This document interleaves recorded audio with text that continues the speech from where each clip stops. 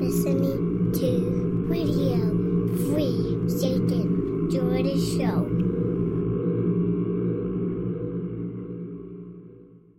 I would like, if I may, take you on a strange journey.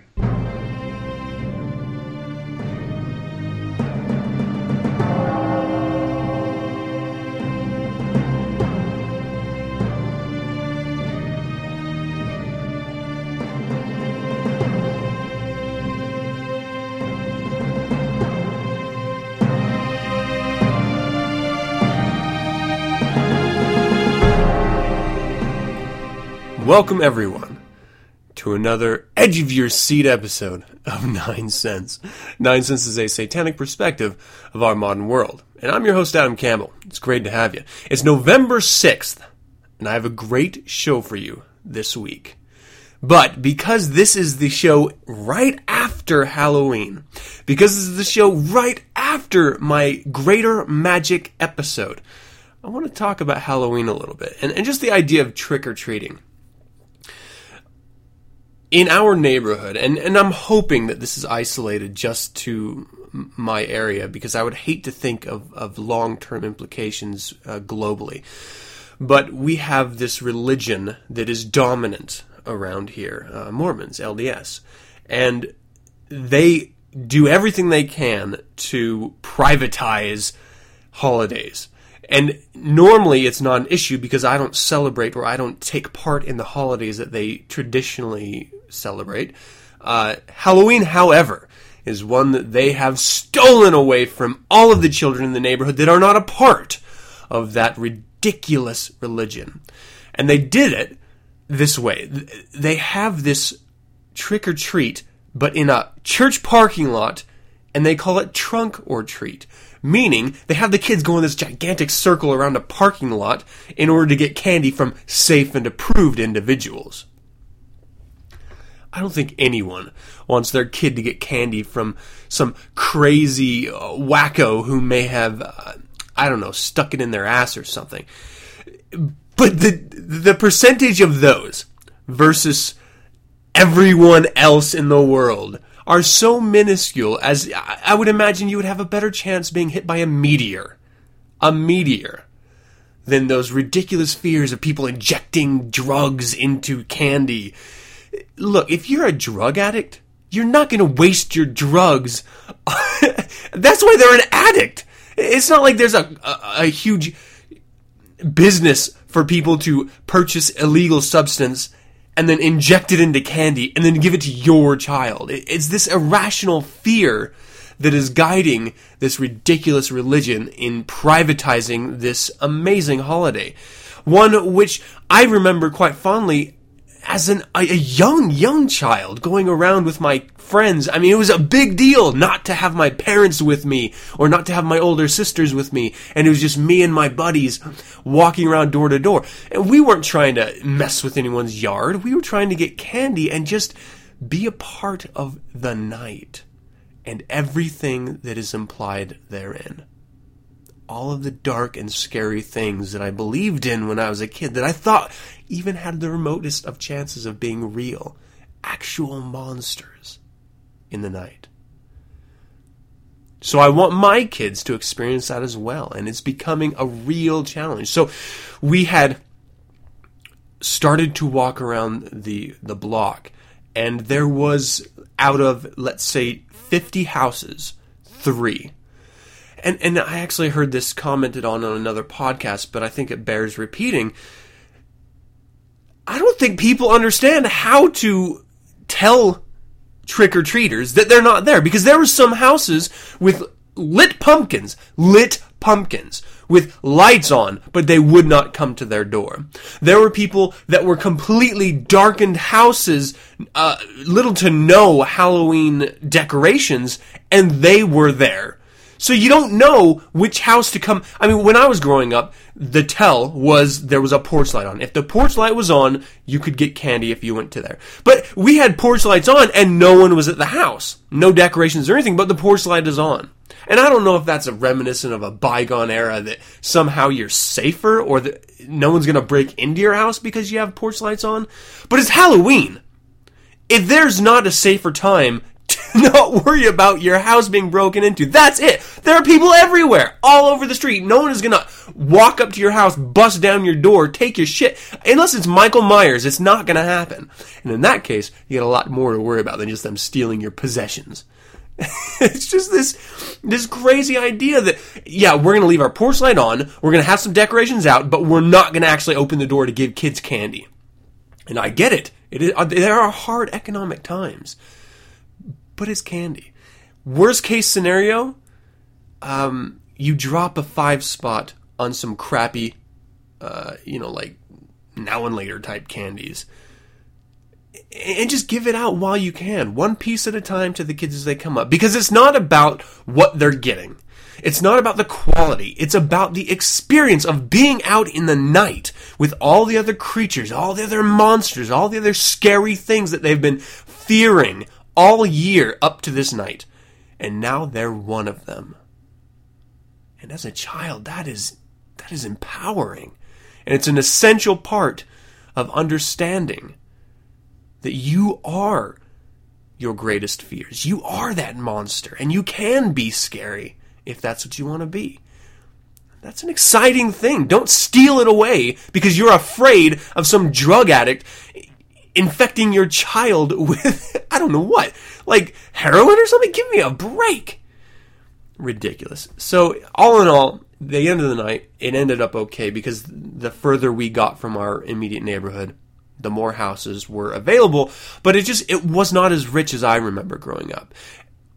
To be fair, memories tend to be a lot better than the actual reality of it, so take it as a grain of salt there. But it was a little bit disappointing. However, I did get home. I put in Night of the Living Dead. I popped open a Pilsner, and I was tearing up some shortbread. So it ended up being an amazing night. And we had a ton of excess candy for the kids we were literally giving out handfuls of candy to the kids that were coming to the door.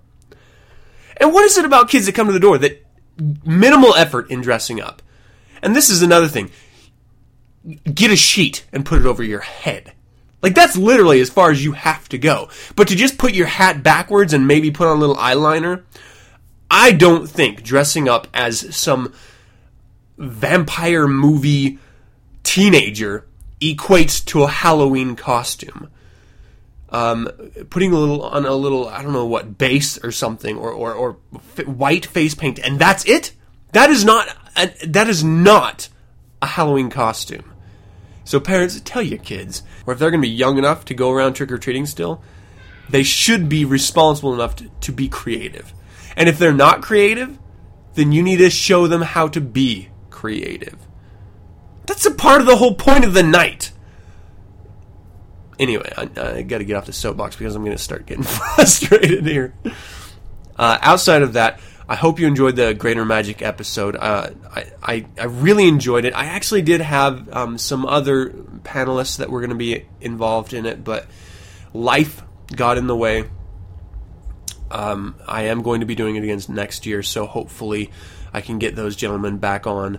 And I would like to get some of you witchy ladies too. So, if you are a ritual practitioner, reach out to me. I'd love to hear it. I'd love to hear your stories and your take on things, and I'm going to try to mix up the diversity a bit. I know in a lot of my shows I had solely male guests, and I received comments about that. And it's not that I don't think there are projects that women are involved in that are worthy. It's really a matter of scheduling and exposure, my exposure to them. That's sort of the driving factor. So, again, if you have suggestions for guests, please get them to me. I would love to talk to people. And I've received a lot, and I actually have a lot of ideas in the hopper about future guests. But, I really want to reach out to you, the 9 Cents community. Today I'm going to be talking about eternal life, living forever. And is that satanic at all? It's going to be a little bit controversial because I know there's some really hard ideas and beliefs in this arena, but I'm going to touch on them. Also, I'm going to have a guest today, and we're going to talk about Texas Sheriff's Office opens probe after YouTube video shows judge beating daughter. This has been all over the internet the last week, and when I was first introduced to it early in the week, I knew I wanted to talk about it. I had another person on some forums online reach out to me with an interest in talking. I'm going to be inviting him to talk to me about it as well and talk to you. And then Kane's favorability drops after accusations. In Creature Feature, I've an interview with Magister Bob Johnson, publisher of Old Nick magazine. This is a great interview, so stick around for it. And I do have a Bizarre the Bizarre. It is going to be very adult, so if you want to stick around for it, it could be a little bit sick too, so be warned. And that's going to be it for the show. I hope you stick around. I hope you enjoy it. Another 9 cents begins with the Devil's Advocate right now. In this arid wilderness of steel and stone, I'll raise up my voice that you may hear. To the east and to the west I beckon, to the north and to the south. I show a sign proclaiming a death to the weakling, wealth to the strong. Can I get a hail Satan? I said, can I get a hail Satan? We are the Devil's Advocates. Welcome to the Devil's Advocate. As always, let me preface this segment by saying that I am a Satanist. I am a member of the Church of Satan, but I do not speak for the Church of Satan. That is all. In today's Devil's Advocate, I want to talk about living forever and the implications of that. I know there's some people who are going to abjectly disagree with this entire perspective here. But hear me out. What I love about Satanism is that it's a religion, it's a philosophy that embraces the idea that we are here for a finite amount of time on this earth alive, and to cherish every minute and live it to its fullest. I mean, that's the basic idea behind everything that is Satanism. And what happens to that if suddenly there's not a finite amount of time that we're here on this earth, that we're alive? I mean, you can argue that we as human beings have evolved to think and interact and be this specific way because we do have a end point. Everything ends, right? Cells have a lifespan. Chromosomes. You go down to the finest details of our genetic makeup. I'm not talking about molecules here, but the finest details of what makes us living beings. And it all has a lifespan. When you remove that, I mean, even the universe has an end. Space and time as we know it is not infinite. I think it is a very egotistical idea to think that we could live forever. I think that what that would do to us as human beings, at our very core, would change us if we lived forever. Suddenly, the idea of morals in society, I think, would begin to degenerate. Why worry about the consequences of the actions you have if you have an eternity to do other things? Or I cannot imagine that you would care if you spent 10 years in prison for murdering someone if you had an eternity to do other things as well. A 10-year span would be nothing. And what would a life sentence mean? And I'm just talking about legal things here, ideas of society getting along. What about relationships? The very idea of human beings can be argued that finding one partner and living with them is purely manufactured. It is not natural to our human animal side of existing. But it is a societal thing. And what would happen to that idea if we lived forever? Would you suddenly only have terms of marriage before you moved on? Our entire relationships are based on the idea of a finite amount of time, till death do us part. But after 60 years, after 260 years, after 687 years, are you going to really want to be with the same person? And what does that say about society as a whole? Because if our individual relationships are time dependent, how could we... Okay, as a country, 1776 we were founded. It is now 2011. It's no long time. And think of all the problems that have come up in that time. Think of the entire span of the Roman Empire. That's a tiny blip on eternal life. So just taking it out of the satanic context and putting it into the human context, though they are intertwined, go with me here. It is something that is not the goal. We like to think of it as the goal because we like the idea of enjoying life to its fullest forever. But once you reach that forever mark, once you extend past the point of human life, once you are at that point of no longer being human,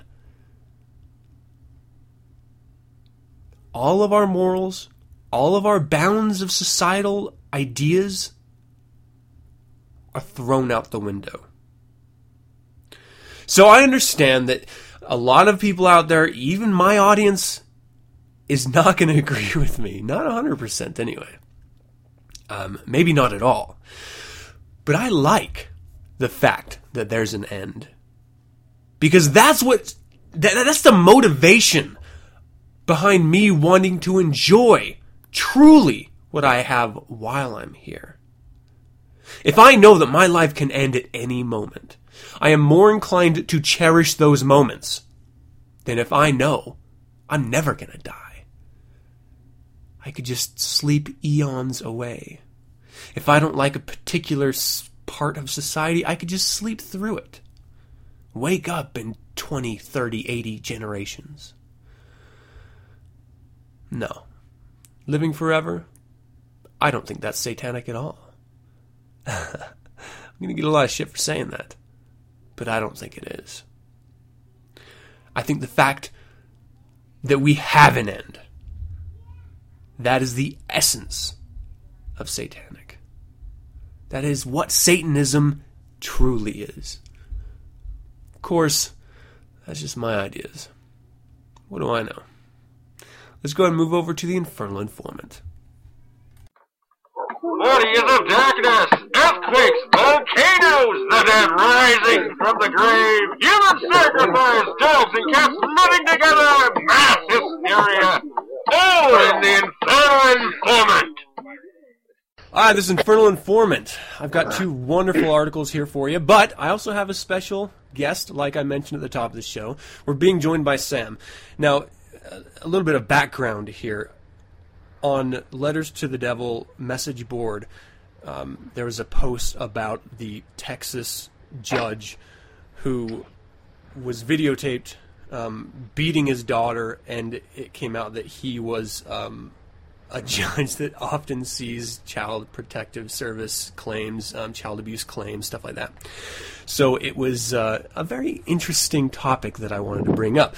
Well, you had posted that forum post, I believe, and had expressed an interest in joining me today.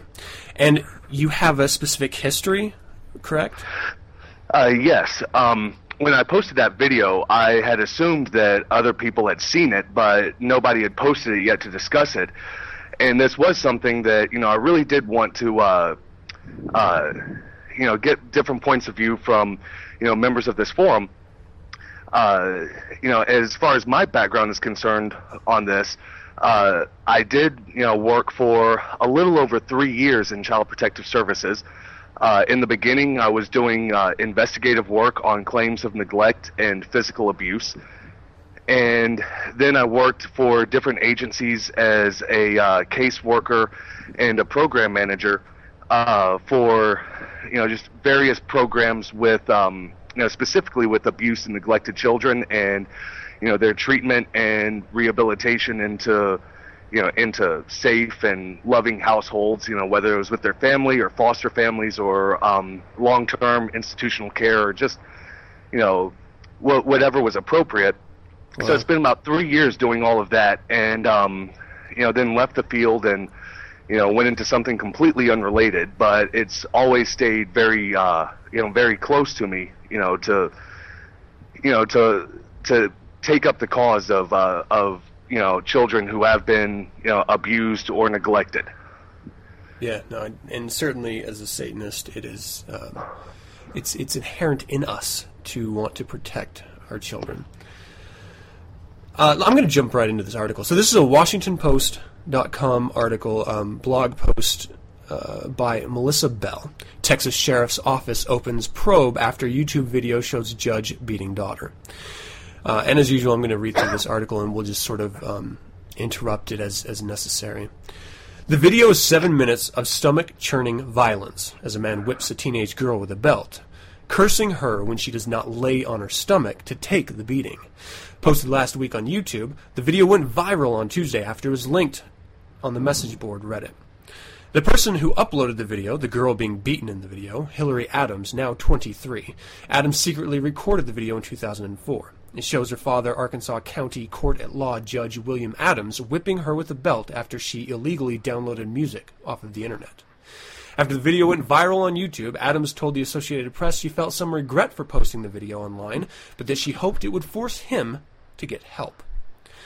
In the video description on the YouTube, Adams wrote, "Judge William Adams is not fit to be anywhere near the law system if he can't even exercise fit judgment as a parent himself. Do not allow this man to ever be reelected again. His judgment is a giant farce." Signed, Hillary Adams, his daughter.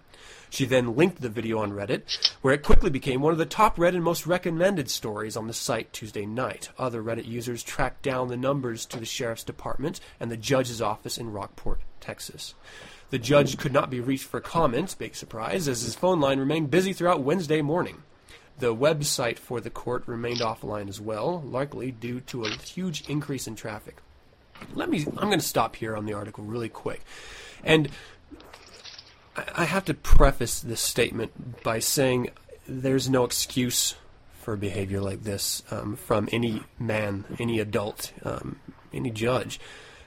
But the fact that she recorded it, I wonder if she was intentionally being more disobedient, knowing it would provoke a specific reaction. I think she is absolutely a victim here. But do you think that there was that element of it? She knew she could get a reaction if she acted a specific way, and that's why she threw that video camera there? I disagree with that assertion. If I've seen one case similar to this, I've seen a million of them.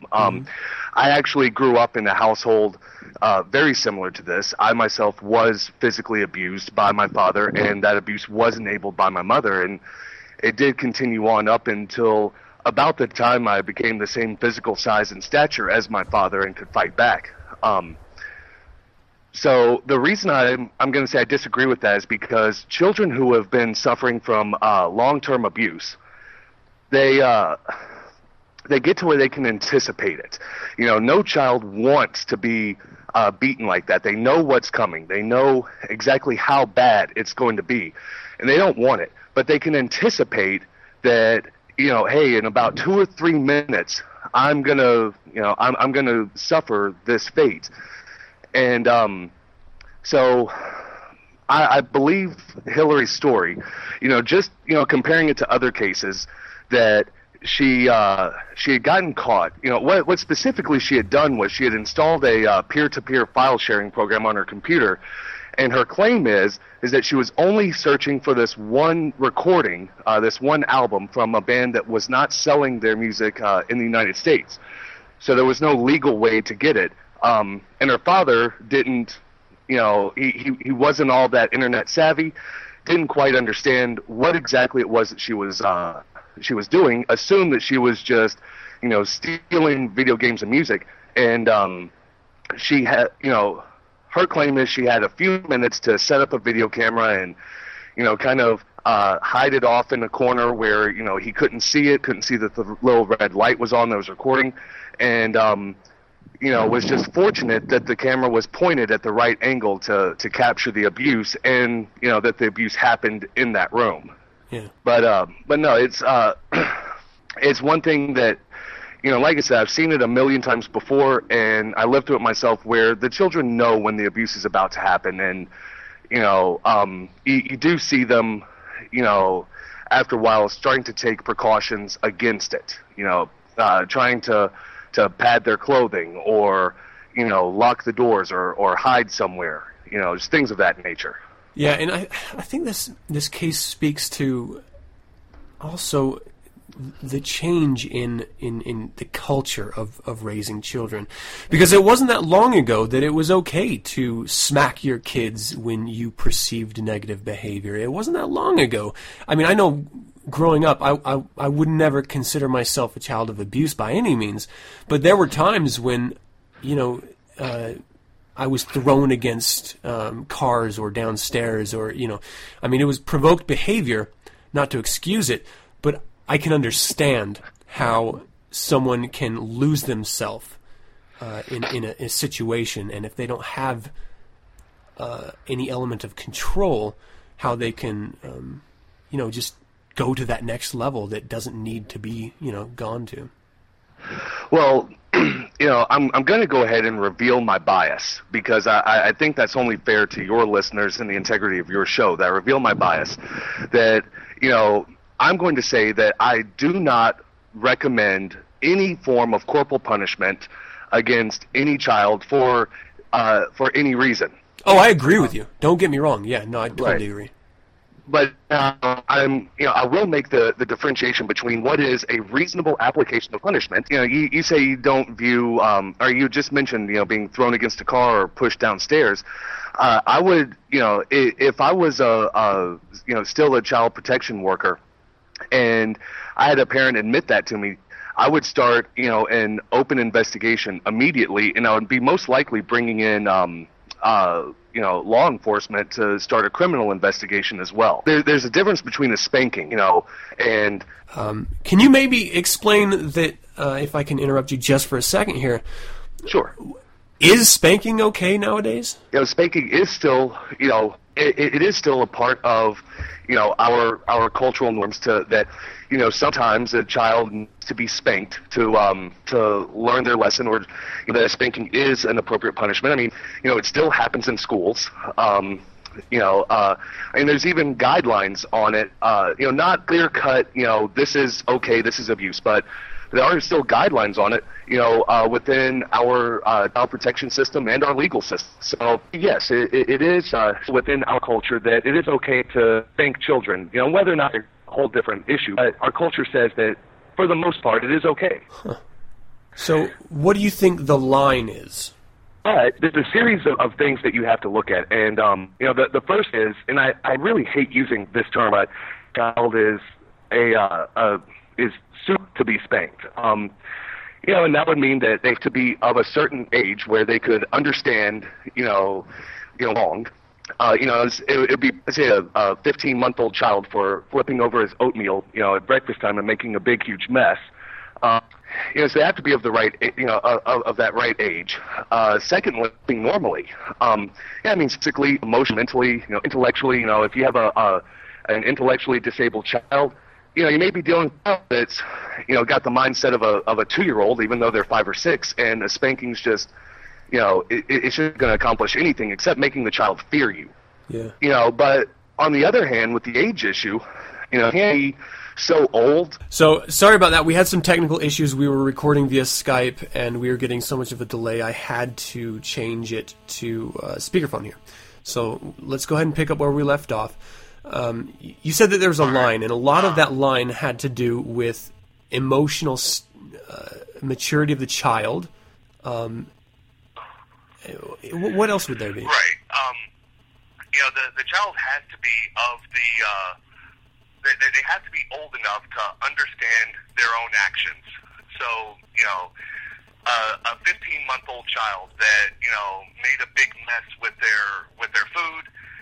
Spanking's only going to teach them to fear you, while as maybe a 4-year-old that was trying to start a food fight at the dinner table. Well, that's something that's going to require an immediate intervention, and that immediate intervention may or may not be a spanking.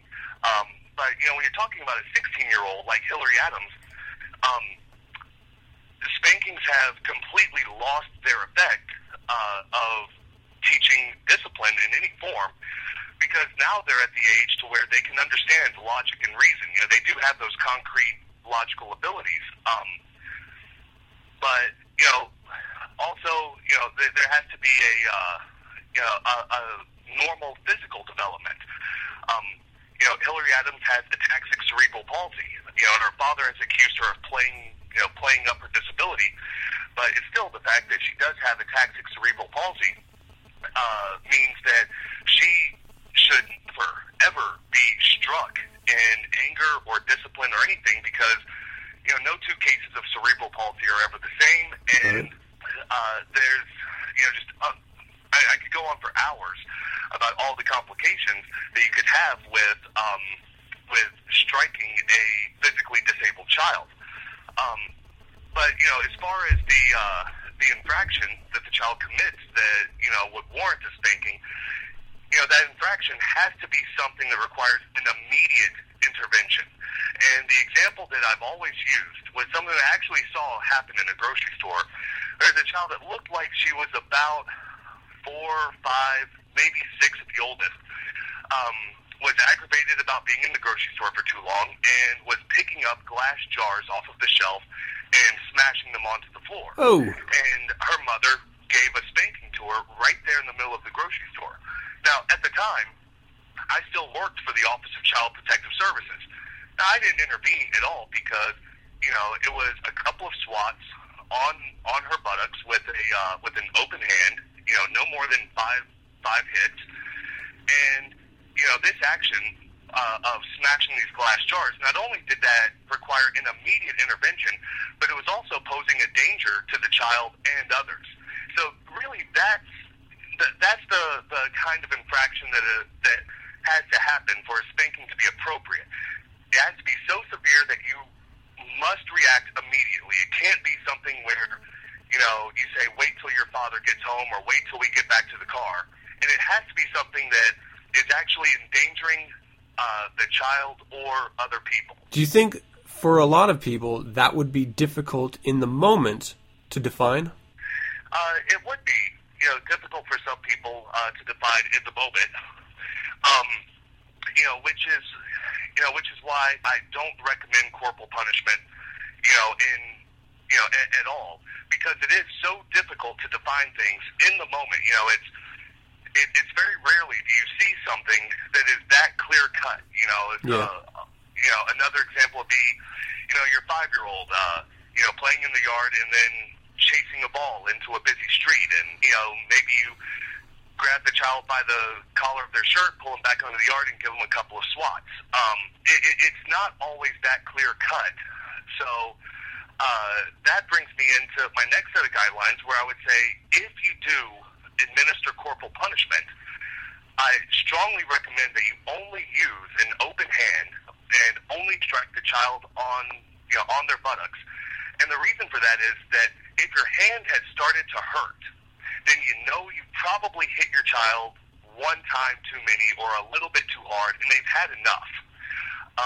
And also, using your open hand, it's much more difficult to accidentally hit the child on the sides of the legs or the hamstrings or the lower back, which, that's somewhat dangerous because, you leave bruises and welts on these areas. It's so easy to leave bruises and welts on. Every time that child sits down, sometimes the kinds of clothes they wear, it will cause them pain for days. And it would be the same thing as saying, hey, I caught you shoplifting from the store, so I'm going to give you a spanking today, but I'm also going to give you a spanking tomorrow, and I'm going to give you a little bit of a spanking the next day.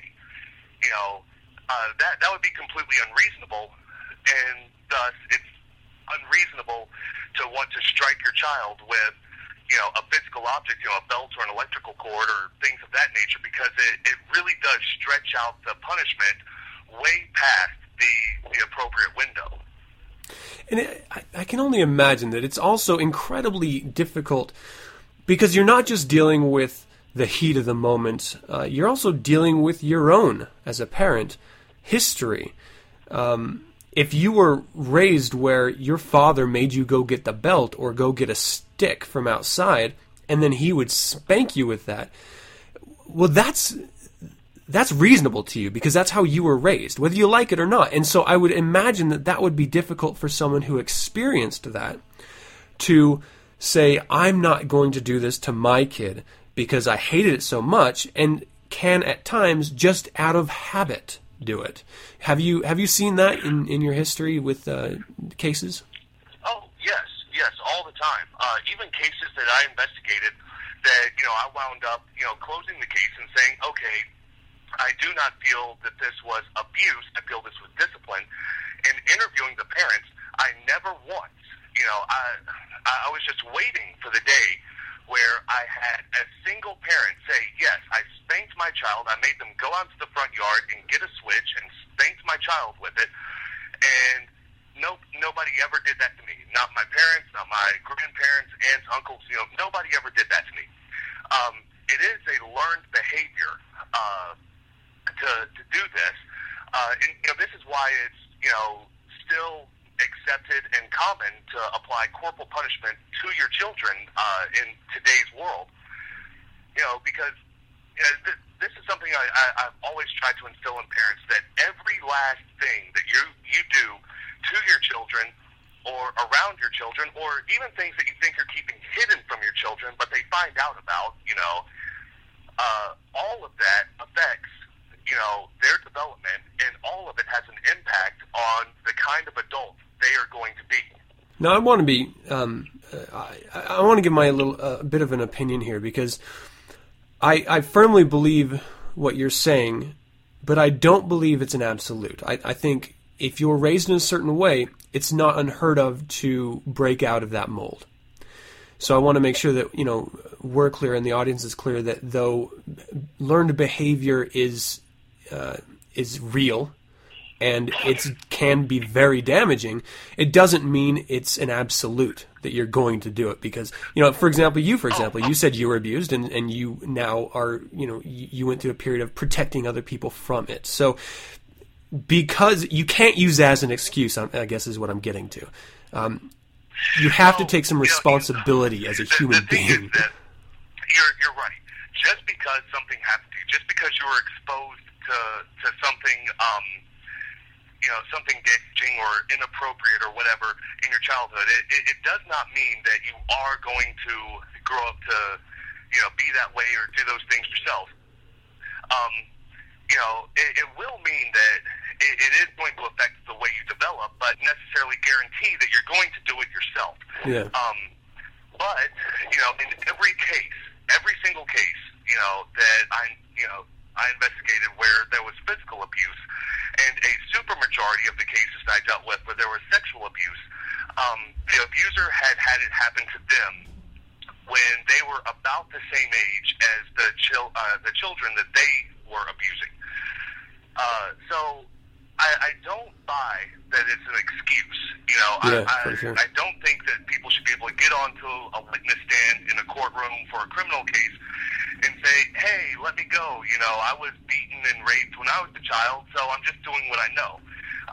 While it explains the behavior, it definitely does not excuse the behavior. Mm-hmm. And, there does need to be, interventions of different kinds. Different cases require different interventions. Maybe it's jail time, maybe it's long-term therapy or whatever.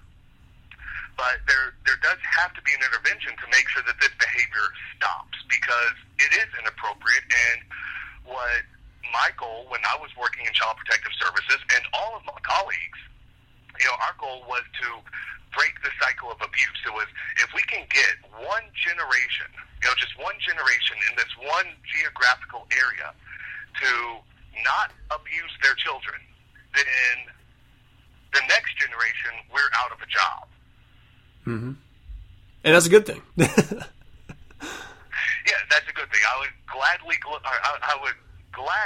to McDonald's and, and work the drive-through if that meant that, I never had to hear of another case of child abuse or domestic violence or anything like that. Yeah. Let's return back to this article really quick and wrap it up, and then we can continue talking about this. Early Wednesday afternoon, the Corpus Christi, Texas television station KRIS reached Judge Adams, who said, "It happened years ago. I apologized." He also said the video made his contact look worse than it was. But I love that. I gotta stop on that. People always say, "Well, that wasn't really how it was. You had to be there." How is seeing a recorded video any different than being in the room and seeing it live? Like, I don't understand how there could be any difference at all. I mean, outside from not seeing what was before the video and what was after the video, you can't say that it was different when we saw it right there. That is just so absurd to me. Right. Well, the sweet irony of all of this is, I'm a member of that website Reddit where this video was first linked to, and as soon as I saw it, I started doing some digging on Judge Adams, and there was, and keep in mind this source is, dubious at best, but there was a poster on another message board that had, that had claimed that Judge Adams had thrown out testimony of a witness in another child abuse case because this eyewitness didn't have video evidence. To use the internet slang, bids or it didn't happen. That was his, that was his ruling as a judge. And now here it is with the video, and he's saying, "Oh, it looks so much worse than video. It wasn't really like that." Yeah. So it is absurd, and I think that his mindset when he made that statement was probably that he had no idea that this video had been made, and no idea how how widespread this video had become. And he really didn't know what to say, so he just said the first stupid thing that came to his mind. So it is absolutely absurd, because if this video had been released when Hillary was 16 years old, in the state that I had worked in, they would have been taken into immediate protective custody, and a criminal investigation would have been opened against Judge Adams and his wife. It is absurd to the highest order to say it looks worse than it is when he had told his daughter, "Roll over or I'll fucking spank you in the face." Yeah. There's no excuse for that, and even as a judge, he knows that. He knows that if this was not a case about him, if it was a case about somebody else, and that video was presented as evidence, that the defense, it looks worse than it really is, would be, laughed out of court. Well, to return to this, Police Chief Tim Jairo, when reached by the phone by the Post, said his office has been flooded with calls. The video was brought to his office's attention Tuesday night, and it opened an investigation into the video. He said the office started a criminal investigation to look into the video and asked the Department of Public Safety to assist in the investigation. He said they had no reason to believe that the girl in the video was in any additional danger, as the video seemed to have been taken 7 years earlier. In a Reddit comment, Hillary Adams said that she secretly recorded her father, but she never showed it to anyone until she uploaded it to YouTube. She said a volatile phone conversation with her father the night before prompted her to finally post it. In the video, a woman also beats the girl with a belt, though she appears to be attempting to diffuse the man's anger. The video description identifies the woman as Judge Adams' wife, Haley Adams, and claims she was also abused by her husband and subsequently divorced him. In a Facebook page that appears to have been created today, Haley Adams posted a message saying she hopes for my daughters to both finally be able to go on counseling both individually and as a family group with their dad's approval, encouragement, involvement, and support for him to finally make amends to all of us, talk openly with us, and take the steps to letting our broken family heal. Another YouTube video on the same account, a video posted more than a year ago, identifies the same girl as Hillary. In another video, posted on Tuesday, the girl shown as a young adult displaying her first toy, a miniature piano, as well as the splints she wore from a young age of ataxic cerebral palsy. Hillary Adams has not returned requests for comment, though she had been posting remarks on Reddit and Twitter. The attention online spurred concerns for Judge Adams' safety. In one Reddit post about the topic, a user writes, "By advocating for violence and retribution against Judge Adams, we are stooping to his level." His daughter agrees, writing on Twitter Wednesday morning, "Please spread the word that my father needs professional help and not hatred. We can offer him the tools to be a better person." Let me ask you about that. And this is, from people who were not immediately involved in this. I'm a firm believer of vengeance, eye for an eye. Lex talionis all the way, as far as I'm concerned. But I'm a pretty apathetic individual. If it does not concern me personally, I prefer not to get involved. So what do you think about people wanting to enact violence against Judge Adams? Well, I think it's understandable that they would have these thoughts and these desires to say, he, brutalized a young girl with a physical disability, a neurological disorder. It went so far beyond anything acceptable in our culture that, we would want to be, the white knight. We would want to rescue her and make this man pay for his crimes. Now, without the internet as, a filter, without having that, the anonymous identities that we can have on the internet, I don't think people would be saying this in public that, hey, let's go get our torches and pitchforks and burn this guy's house down. But I do think that it's something that's very normal for a person to feel. It's like, yes, I do want to punish this man for what he did to this girl. But I would also say that, what you want to do and what you should do are very often, on opposite ends of the spectrum. So I would say, in this case, it's best, to let the legal system, handle this the way it's designed to be handled, and for everybody else to just stay out of it and, and at most, provide Hillary and her sister and, and everybody involved, just provide them with the moral support that they request and leave it at that. Yeah, and as Satanists, there is specific avenues for this. We are very law-abiding people, so there is an open case on this. Let the legal system do its job. That's what it's there for. And if you feel like you do need to do something against Judge Adams or for Hillary Adams, we have rituals for that. We have compassion and destruction rituals that you can employ that will be as effective as you bitching online. So, actually more effective. So keep that in mind. You have tools at your disposal to punish or send compassion if you deem it worthy. But you know what? We've got a legal system for a reason. Let's let them do their job. Right. And, the thing is that Judge Adams, he's already been replaced on the bench on a temporary basis, pending this investigation. And I believe the quote that I read from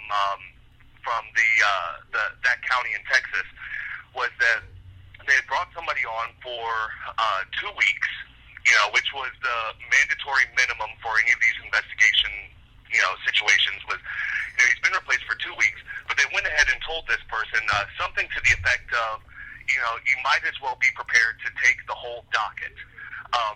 So at best, this guy is or excuse me, at the very least, this guy's off the bench for a good while.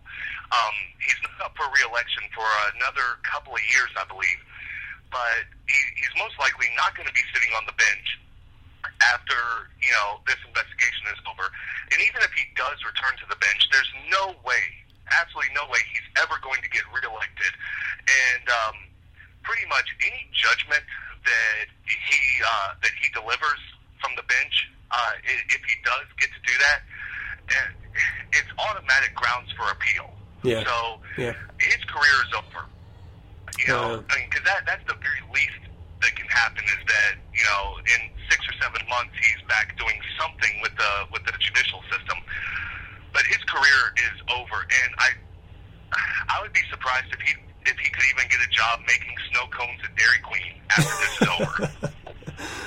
And for good reason. So, unfortunately, the statute of limitations in the state of Texas for child abuse is 5 years. So he's not facing any criminal charges, but his life is going to be irreparably changed from this moment on. Yeah. Well, Sam, thank you so much for joining me for this. This is it's added a whole new element to my regular discussions. I do appreciate your time and your experience and your willingness to share. Oh, well, I appreciate you having me on. It's been a lot of fun, and I look forward to chatting with you more online. Great. We were going to be talking about another article, but due to time, I think we're just going to go ahead and jump right into Creature Feature on the other side of our break. See you there.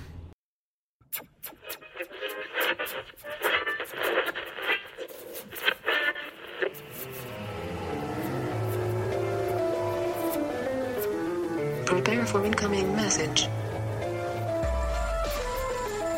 Prepare yourself for Deep Six Radio.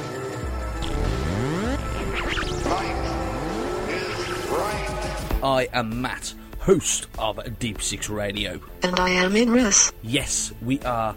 So if you want to be one of the 6 taking on the oh so lovely Idris and want to be featured on the show, send your emails and MP3s to us at deep6@radiofreesatan.com. Include a bio and anything you want mentioning on air. We are open to any genre apart from rap. Deep Six also includes a fine selection of alternative rock as well as multiple other genres. So why not jump on the roller coaster? That is Deep Six Radio. Deep Six is available on radiofreesatan.com and also iTunes a week later. We look forward to you joining us. End of the line.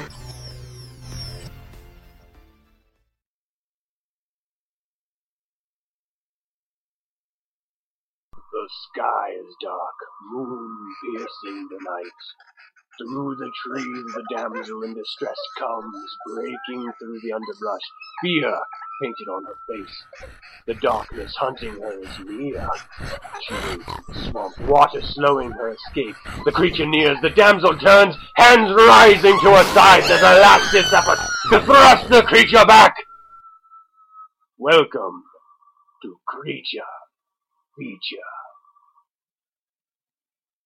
Welcome to another Creature Feature. Today I have a very special guest, Magister Bob Johnson from Old Nick Magazine, publisher, creator. He's going to be joining us today to talk about Old Nick and a little bit about himself. Magister Bob Johnson, how are you today? Good, Adam. How are you? Thank you for having me. Oh, it's truly a pleasure. I'm doing quite well. Old Nick is the reason why I'm bringing you on here, and I'm really, really glad that you were able to fit in some time. I know you're a very busy man. Are you the creative genius behind Old Nick, or is that something that maybe you were inspired to put together by other people?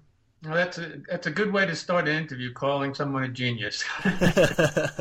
I don't know how much genius was involved, but yes, I am the creator. It was my brainchild, and it came to being from a lot of different sources and a lot of inspiration from most of my interests. So, Satanism being one. I also professionally worked for Playboy for a number of years and other men's magazines. Nice. And also a real burning desire to give satanic men a magazine that's both entertaining and instructive. Far too many men nowadays are kind of lost. They don't know where they're at and what they're doing. And, as Satanists, we go back to a more male-dominated type of paradigm. So I wanted to create a publication that talked to all of those points.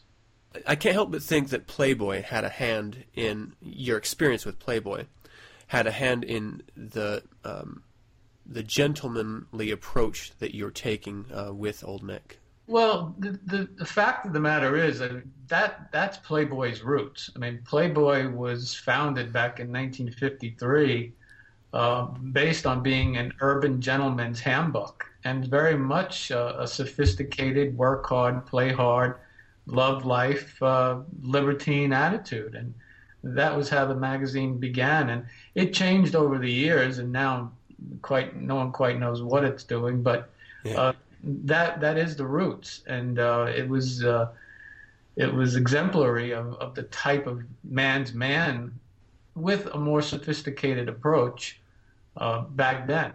So that influence is very strong in Old Nick. Nice. I have to say, just sort of on a personal level, I've always find it challenging to find a female aesthetic that's targeted more to, my specific ideals of what beauty and what's sexy and what is attractive. And so when I did come across Old Nick, I was completely excited, which is, partially why I'm so excited to have you on now. Before we dive into any more of Old Nick specifically, can we talk a little bit about the man behind Old Nick? Can you tell me a little bit about yourself? Yeah, sure.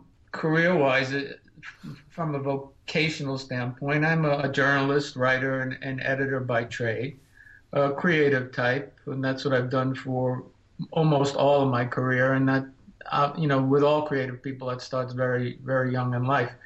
And particularly folks with a dark aesthetic have similar backgrounds. If you read the Satanic Bible, which I'm sure you have, and most people who've read it will agree that it kind of found them. They didn't find it. So there's a built-in attraction to a darker aesthetic and a lifestyle. I grew up in the 50s and 60s, and it was the horror movies back then, the Hammer films, and Dark Castles, and Dr. Frankenstein, and Dracula, and all that stuff was a heavy influence, as was Halloween. It's apropos that we're talking on Halloween weekend. So that, that was my background, and that very much molded my thinking throughout my lifetime. And putting together the things that I find most interesting in life: beautiful women, a dark aesthetic, the male ego, and being not politically correct. Yeah. These are my passions, and that's what comes across in Old Nick. Can I interrupt you for a second? Because a lot of times when it comes to political correctness, people seem to go overboard in trying to be a little too correct. And I don't know if it stems from this idea that maybe they could serve a wider audience if they're more politically correct. And then there's people who really go above and beyond just to push against that. And maybe even be more offensive because of the presence of political correctness. Do you think you take that extreme, or do you just not really concern yourself with being political? It's just not even on the radar. You're just sort of speaking. It's not on the radar. And, a gentleman's answer to when someone asks them, how are you? It's, I'm fine, thank you. How are you? No one wants to hear anyone belly aching. No matter how polite they may be, they don't want to hear it. They don't want to hear your trials and tribulations and your problems. And that plays with political correctness too. We don't address it. It's Old Nick is an entertainment magazine, so we're not even taking a political stance that way. Mm-hmm. it's not on the radar, to answer your question. It's Nice. you read between the lines. You could tell what it is. Yeah. You know, we put forth, here's how to be a gentleman. Here's how to be a man. Here are the women we like. This is how the women we like respond. And if you don't like it, you don't read the magazine. Yeah. Simple as that. Nice.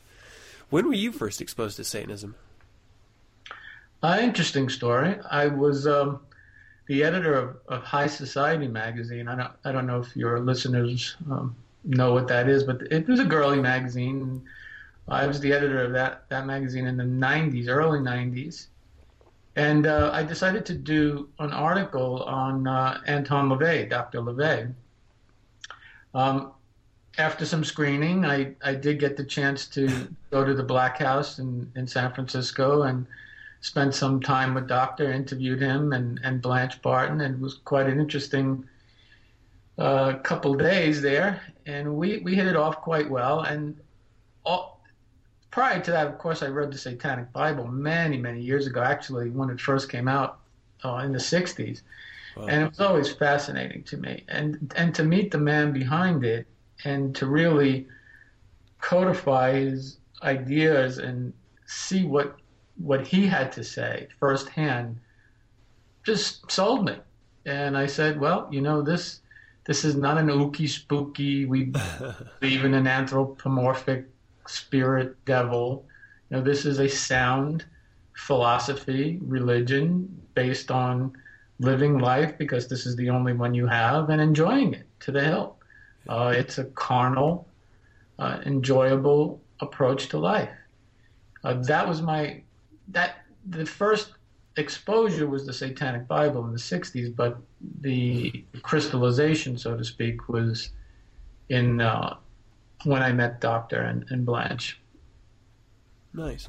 Do you think that when you were first interviewing them about for your article, that they were just sort of just being polite and they were holding back, or were they very just welcoming from the get-go and ready to share their ideas?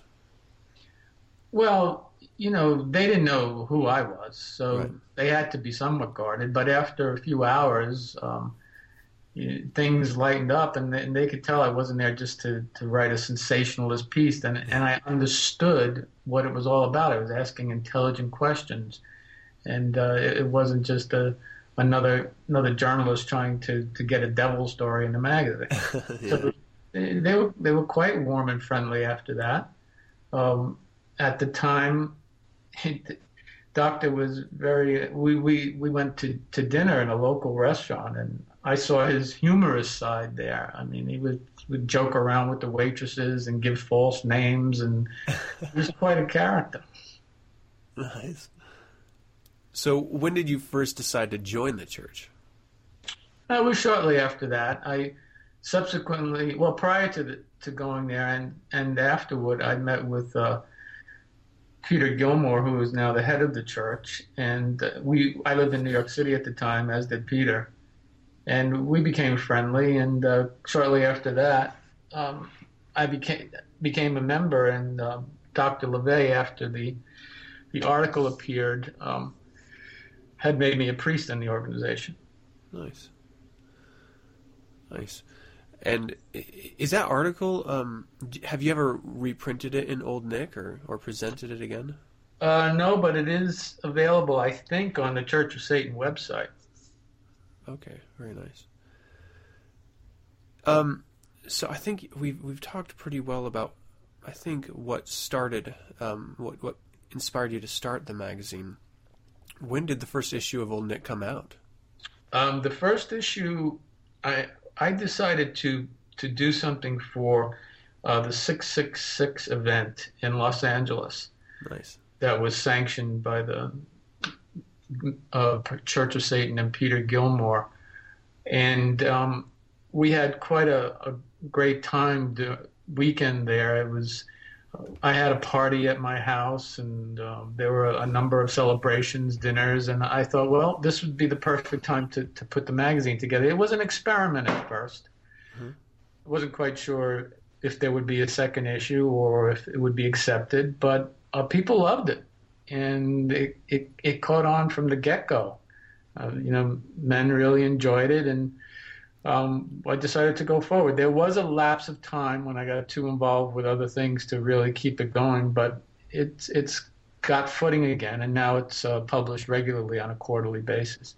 So that was the first time. It was in '06 on June 6th.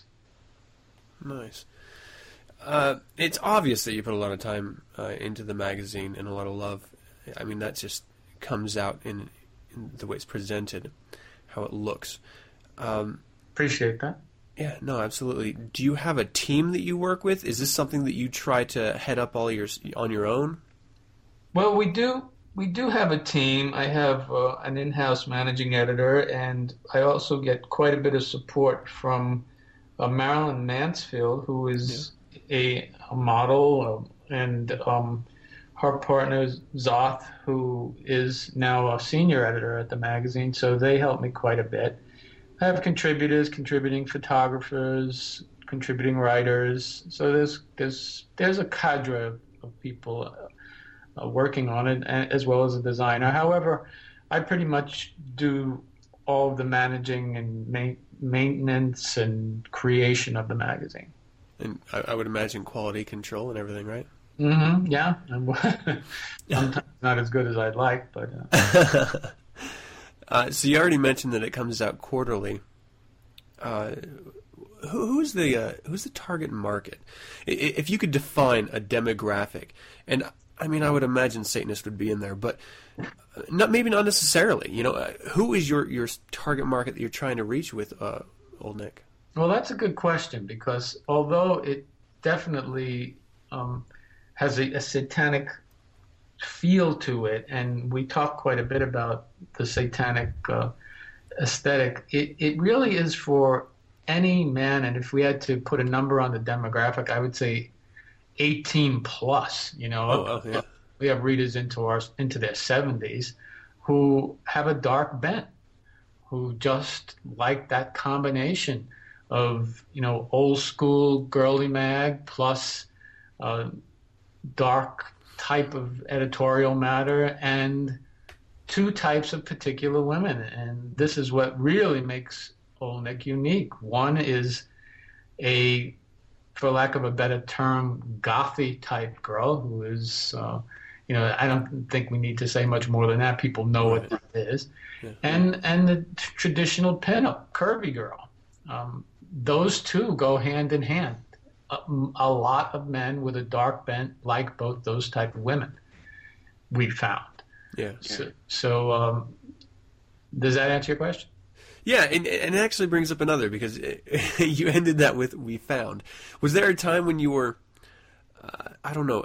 experimenting with different types of girls that may not have fallen into either of those categories? Well, not really, because I kind of knew that from the get-go, but I didn't know if the goth type girl would be as attractive. And apparently it is. As the tattooed younger goth girl, the little bit older pinup girl, curvy, and even some BBW girls. I mean, men like women with curves. So even some of the larger girls are becoming popular. Nice. With a target, I would say, and I hope it's not offensive, similar to Playboy, a target market, outside of Gothic. I don't think I've ever seen the Gothic, but certainly the pinup-esque look. Do you find it difficult to reach your demographic? Well, yes and no.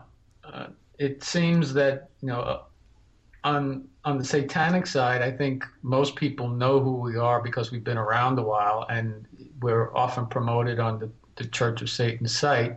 Right. And other places. And as I mentioned, Marilyn Mansfield does quite a good job with her Twitter and social networking to get it out there. But it is finding its way now into other areas, and other men are finding it. And those being heavy metal types, just types who like tattoos, even steampunk aficionados. Yeah. So we're getting quite a bit of that interest as well going on now. And of course, the traditional, just we like horror, we like vampirella, comic book types, fantasy. So it's beginning to bridge out. I recently met with Edward Lee, who is an interesting horror writer, very hardcore sex horror writer. I don't know if your listeners ever heard of him, but they should check him out.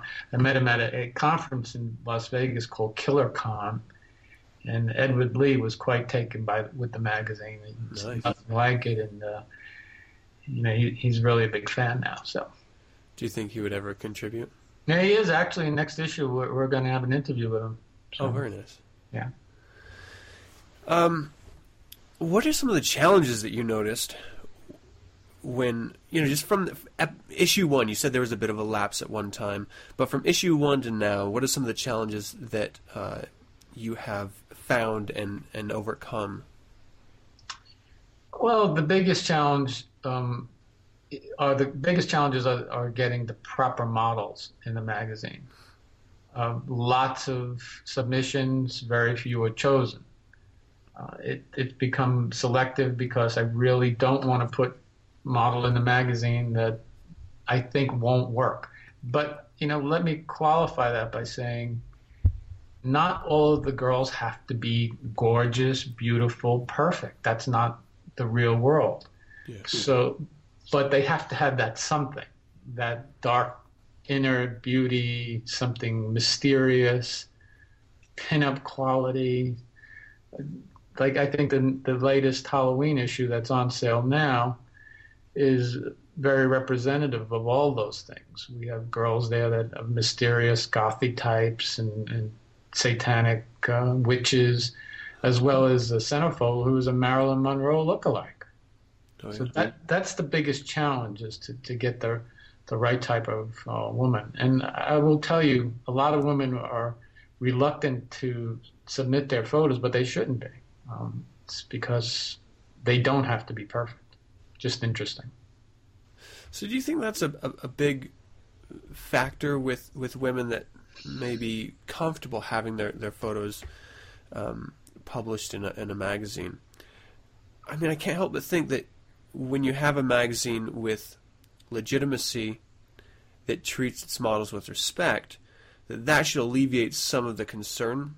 But do you still find it that, models do have some sort of reservation about submitting photos simply because of that standard beauty image that society has fostered? Well, that's one thing for sure. Oh, I'm too fat. Oh, I have veins. Oh, I have cellulite. Oh, I'm not as pretty as her. That's unfortunately ingrained in the female psyche. The other thing, we have a lot of things going against us. 1, nudity. 2, satanic.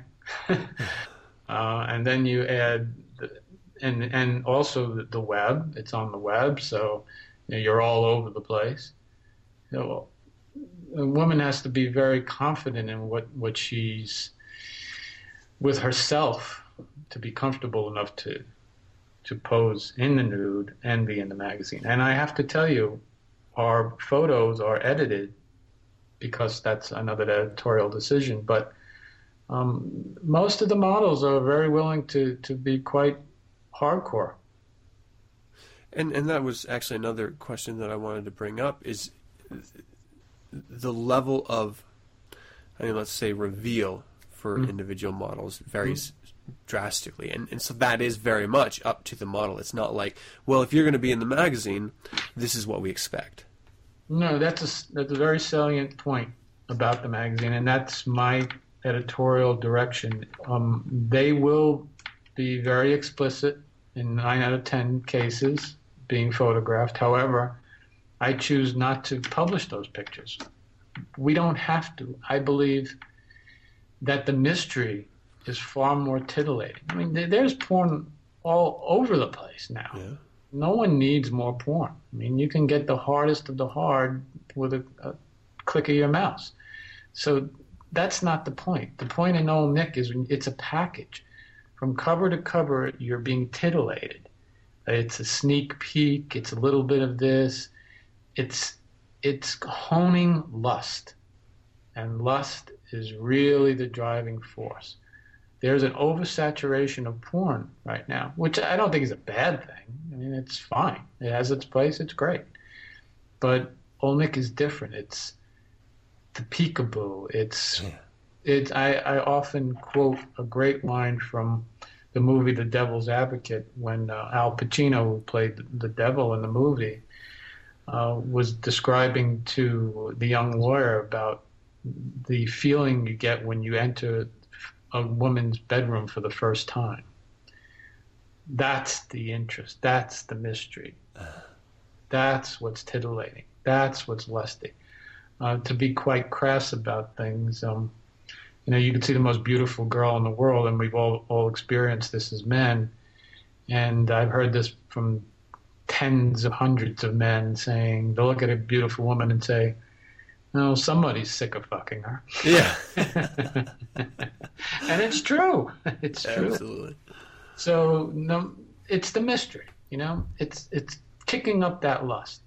Olnick is like a Viagra pill. It kicks up the... Actually, it's not Viagra. It's kicking up the lust. The Viagra just makes you happen, but... Yeah. Well, it's certainly an element, hopefully, in the end result of relation, which would be nice for everyone. So, do you take... I mean, we talked about models submitting photos. If there are any models listening or any women that may want to be included in a future release of Old Nick, how would they submit their photos or maybe any other type of work to you? Yeah, it's real simple. You can just have a few shots. They don't have to be nude off the bat, just a couple of shots. And just send it to info@oldnickmagazine.com. That's info@oldnickmagazine.com. And, we'll take a look, and if we're interested, we'll get back to you. And, that if you have a photographer, and we can go from there. So, nice.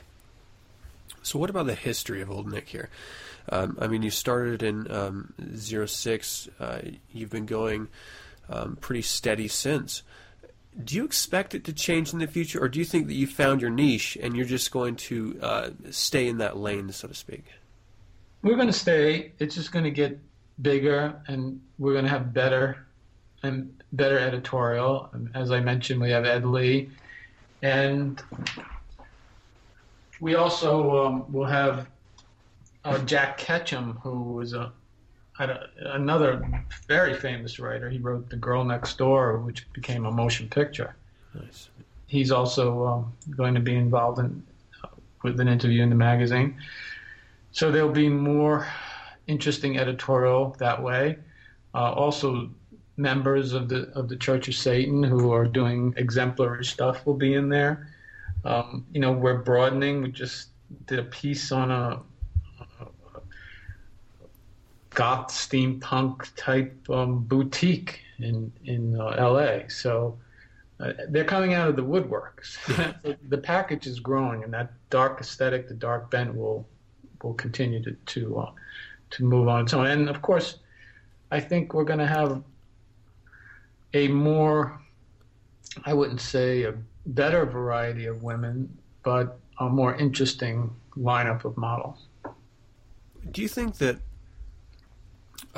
your comment sort of struck a chord with me here about the oversaturation of porn and how most people, myself included, much prefer the tease to, the presentation on a platter.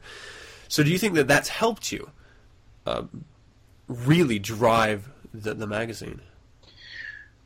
Well, it's another interesting point, because first let's take the magazine as a digital versus a print publication. Yep. Now, it's available in both forms, print on demand and digital. I think a lot of people are looking at it and saying, why should I pay for this when I can get all the porn I want for free? Yeah. So it weeds out that whole universe of men who might show some interest in the magazine. But it's helped because we have the core of people who really buy the magazine. This sounds like the old Playboy line that they buy it for the articles. Yeah.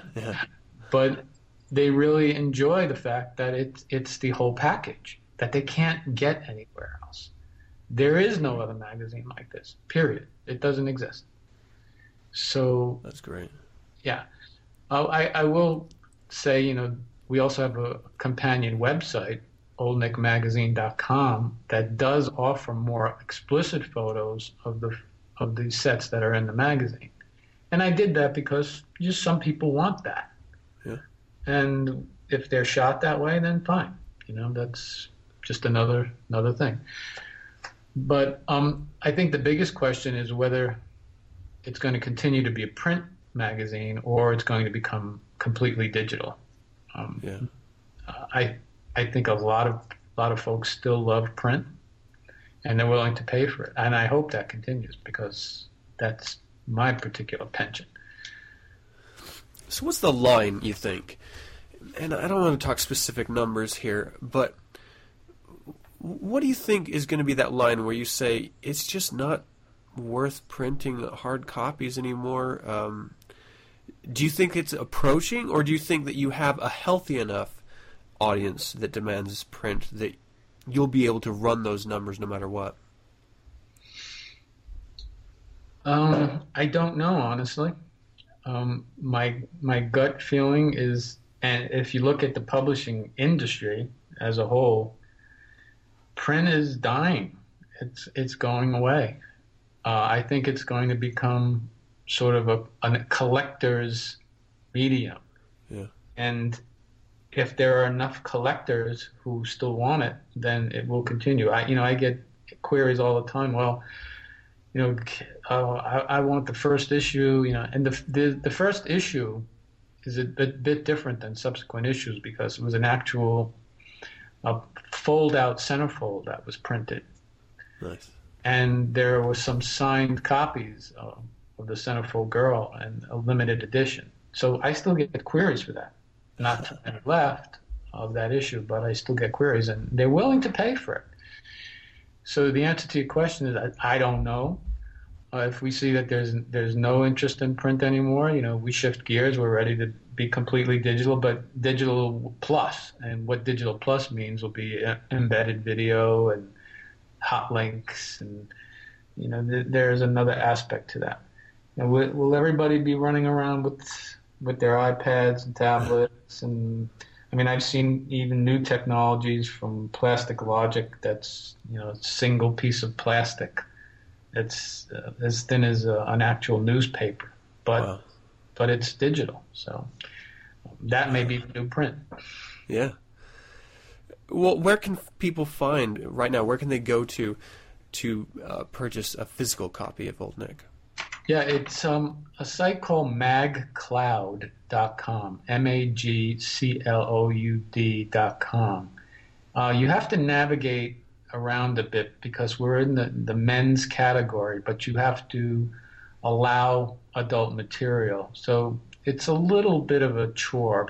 To get on the site, magcloud.com, click on men's category, and then it will ask you if you want to allow for adult material. Once you get past that part, or if you browse through men's and see Old Nick and click it may ask you to allow for adult material. And once you get past it, then you can see a preview, and you can see the whole issue previewed there. And that's where you can purchase it. And by the way, if you purchase before Halloween, there's a 25% discount on the latest issue. Nice. Unfortunately, we're not going to have this air until after Halloween, but it's nice to know that you do things like that where, early purchasers get a discounted price. Mm-hmm.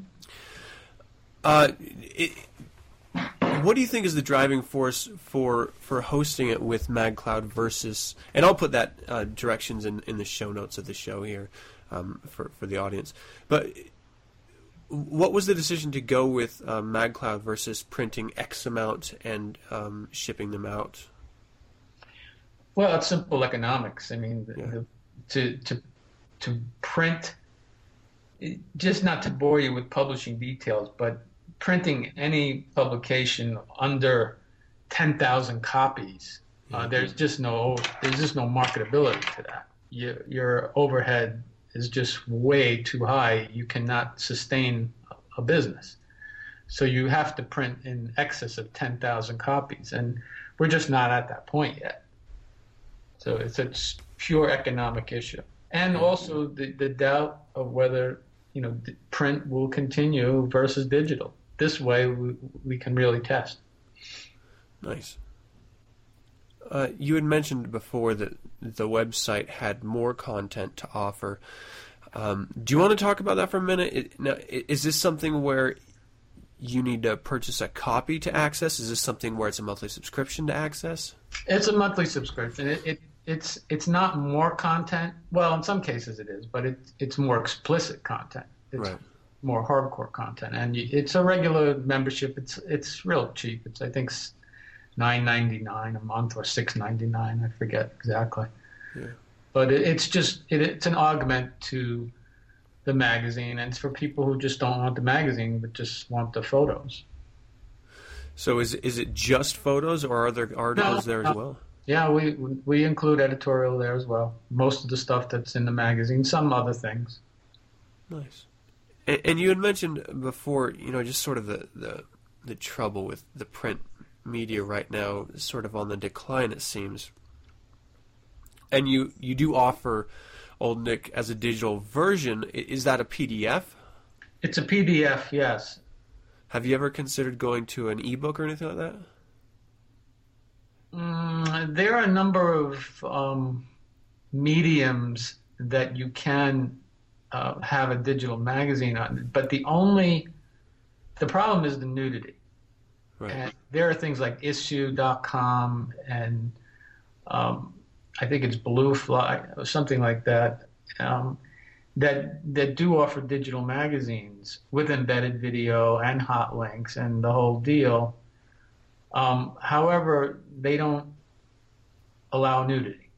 Mm-hmm. So to do it, I'd have to create my own site and do that whole thing, and it's just not worth it at this point. I don't see the demand for it. So the way it is as a PDF seems to be fine for most people.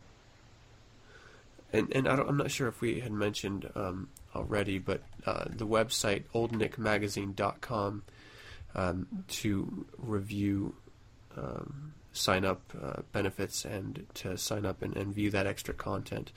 Do you think that there's a specific demographic, maybe not specific is the word here, do you think there's a different demographic that you specifically target with your online versus the print, or do you really just approach it as an augmentation of the print? It's just an extra. It's there. People want it. If you're out there, if you enjoy women, I'm going to say, and sneak peeks rather than the full reveal, no matter what, you should go check out oldnickmagazine.com. But you should certainly pick up the magazine, the print edition, and just personally from my earliest memories as a young man picking up Playboy issues, that was a huge deal for me. And I always had a problem because there was never really that targeted appeal that I always liked. So more often than not, I was a little bit disappointed with some of the models. This magazine, these women, I think, speak to that satanic ideal that is not overtly satanic, but it's just that beauty, the subtlety, and it's what we as gentlemen really, really need. At least I would like to think, and I certainly think at some level I do. So I imagine I'm not the only one. Bob, thank you so much for joining me. It was truly a pleasure to talk to you about this. And until we can talk again, hail Satan. Thank you, Adam. It was my pleasure, and I appreciate the time and your kind words about the magazine. Hopefully we will continue into the next year. We have some great things planned, and stay tuned, as they say. Looking forward to it. Well, we wouldn't have been long, as you can tell. So I'm going to skip this week's Bizarre the Bizarre. I promise to bring it to you next week, though. And that's going to be it for another show. I hope you enjoyed it. I'd love to hear from you. Visit the website 9centspodcast.com and send your correspondence to info@9centspodcast.com. Let me know of any suggestions, critiques, corrections, or general comments you might have. You can visit The Undercroft, Facebook, Twitter, or MySpace page for 9 cents and get updated on weekly topics. Listen to the show at radiofreesatan.com or download the show Monday nights via my RSS feed found at 9centspodcast.com. You can also subscribe via iTunes by searching 9 cents, and don't forget to leave a rating or comment. If you'd like to learn more about the Church of Satan, visit churchofsatan.com. If you'd like to meet other Satanists, visit SatanNet, the Satanic Network, at satannet.com. And if you'd like to hear other fine satanic voices, music, or personalities, visit radiofreesatan.com, an online streaming radio station. Once again, thank you for joining me, and as always, I am your host, Adam Campbell, and until next week, Hail Satan!